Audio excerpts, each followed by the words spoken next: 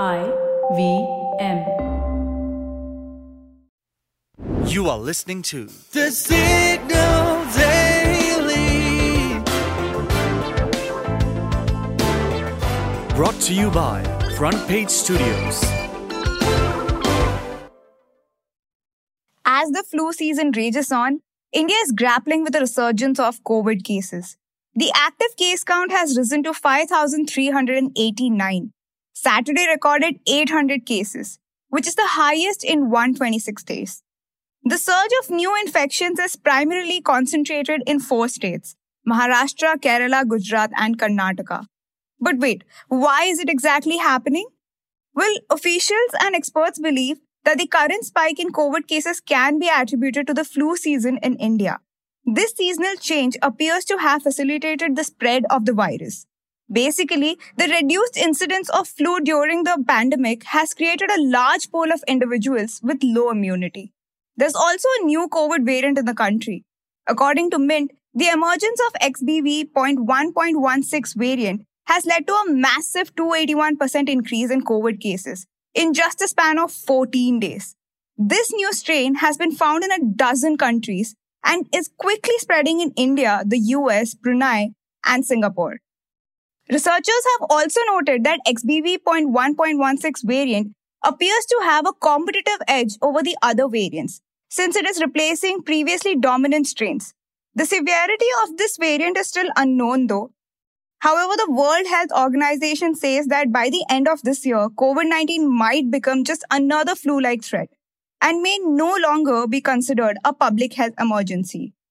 And speaking of the WHO, the apex health body has also pointed fingers at China, accusing it of keeping crucial information and data under wraps regarding the origin of COVID-19 pandemic. The WHO has expressed displeasure as to why this information was not made public 3 years ago, raising concerns about China's transparency and accountability. Apparently, the material obtained from a market in China, where the first human cases of the disease were identified, has unveiled a combination of raccoon dog DNA and the virus. And while there is no immediate cause of concern, the Indian government has recognized the importance of being proactive in managing the situation. Last week, the Union Health Secretary urged 6 states that have seen an increase in COVID-19 cases, namely Maharashtra, Gujarat, Telangana, Tamil Nadu, Kerala, and Karnataka, to prioritize testing, treatment, tracking, and vaccination. Additionally, even the IPL folks are playing it safe. The authorities have reportedly decided to uphold their existing policy from 2022, which mandates that players who test positive for COVID-19 must complete a 1-week isolation period before they can join their teams again. For the next few minutes, you're going to know a little more than you did yesterday from the world of technology, business, policy, and anything that leaves you with food for thought. Hi, I'm Manaswini, and this is the Deep Dive for 20th March 2023. Switzerland-based UBS has offered to buy its rival, Credit Suisse, for $1 billion, quotes the Financial Times. This 167-year-old bank was the hot topic of conversation for the government and banking top dogs who were trying to rescue it.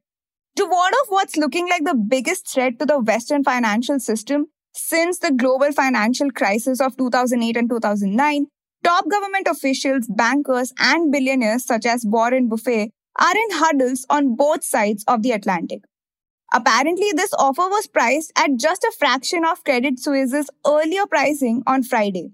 It went from 1.88 Swiss francs on Friday to 0.25 Swiss francs as of Sunday. What a steep drop.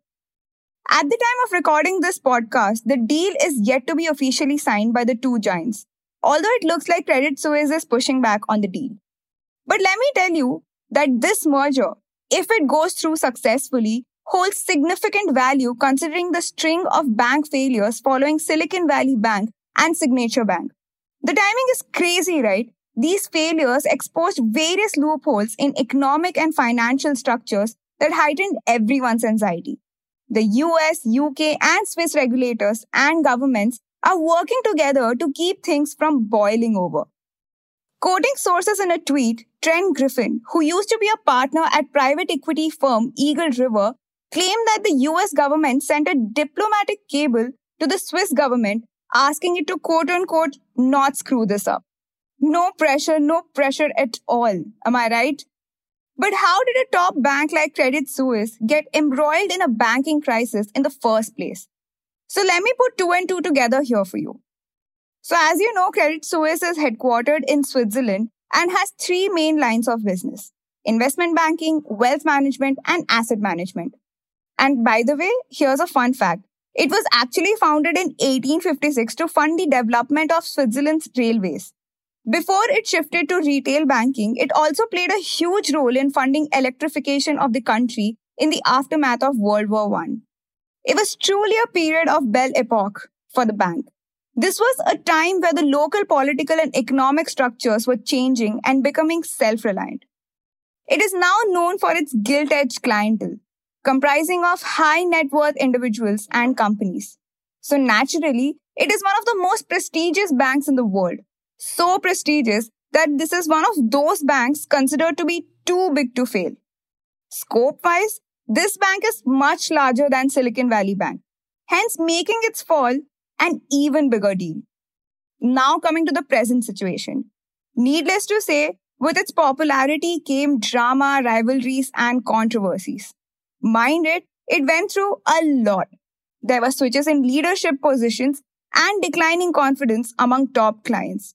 The most adventurous of them all was when Credit Suisse risked its credibility after getting involved in a major money laundering incident involving the Bulgarian drug trafficking mafia. So much for drama, right? Credit Suisse's current troubles can be traced back to the implosion of Archegos Capital Management, which cost the bank $5 billion in trading losses. It began restructuring its investment banking business, withdrawing its lucrative prime services, which was lending to hedge funds. It decided to drop the business at a time when it had nearly 1,000 clients. And then its asset management arm suffered a setback when its partner Greensill Capital went bankrupt. That was a $10 billion hit. These were followed by a string of fines and legal charges that collectively ran into billions of dollars. Last week, it reported that there were material weaknesses in its financial reporting. That is nothing but euphemism for massive hole in the balance sheet.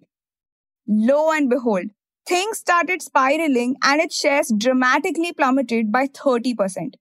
Saudi National Bank, which was supporting Credit Suisse through thick and thin, could not help it with more capital because it had hit a legal ownership limits in banks. To deal with this crisis, the bank took out a massive $50 million loan from Swiss Central Bank to keep itself afloat. But that was still not enough to prevent some of its clients from withdrawing. With UBS agreeing to buy the bank for $1 billion, Credit Suisse may yet survive. It is being termed as the merger of the century. Interestingly, about 15 years ago, Swiss taxpayers had to rescue UBS when the bank came close to imploding in the global financial crisis triggered by the collapse of Lehman Brothers. The state had then pumped in $6 billion into UBS and the Swiss Central Bank came up with a $54 billion backstop. UBS survived and now with the acquisition of Credit Suisse, it is set to become a behemoth. Simply too big to fail. If you like listening to The Signal Daily, please show us some support. Rate and review us on Apple Podcasts and Spotify. We'd love to hear what you have to say about this podcast. So feel free to shoot an email at hello@thesignal.co. The Signal Daily is produced in association with IBM. The episode was written, researched and produced by Akshaya and me, Manaswini. Edited by Shorbury and Dinesh Narayanan. Mastered and mixed by Manas and Nirvan. You can catch this podcast every morning on Spotify, Apple, Amazon Prime Music, Google Podcasts, or wherever you listen to your podcasts. We are thesignal.co on Instagram, LinkedIn, and Twitter.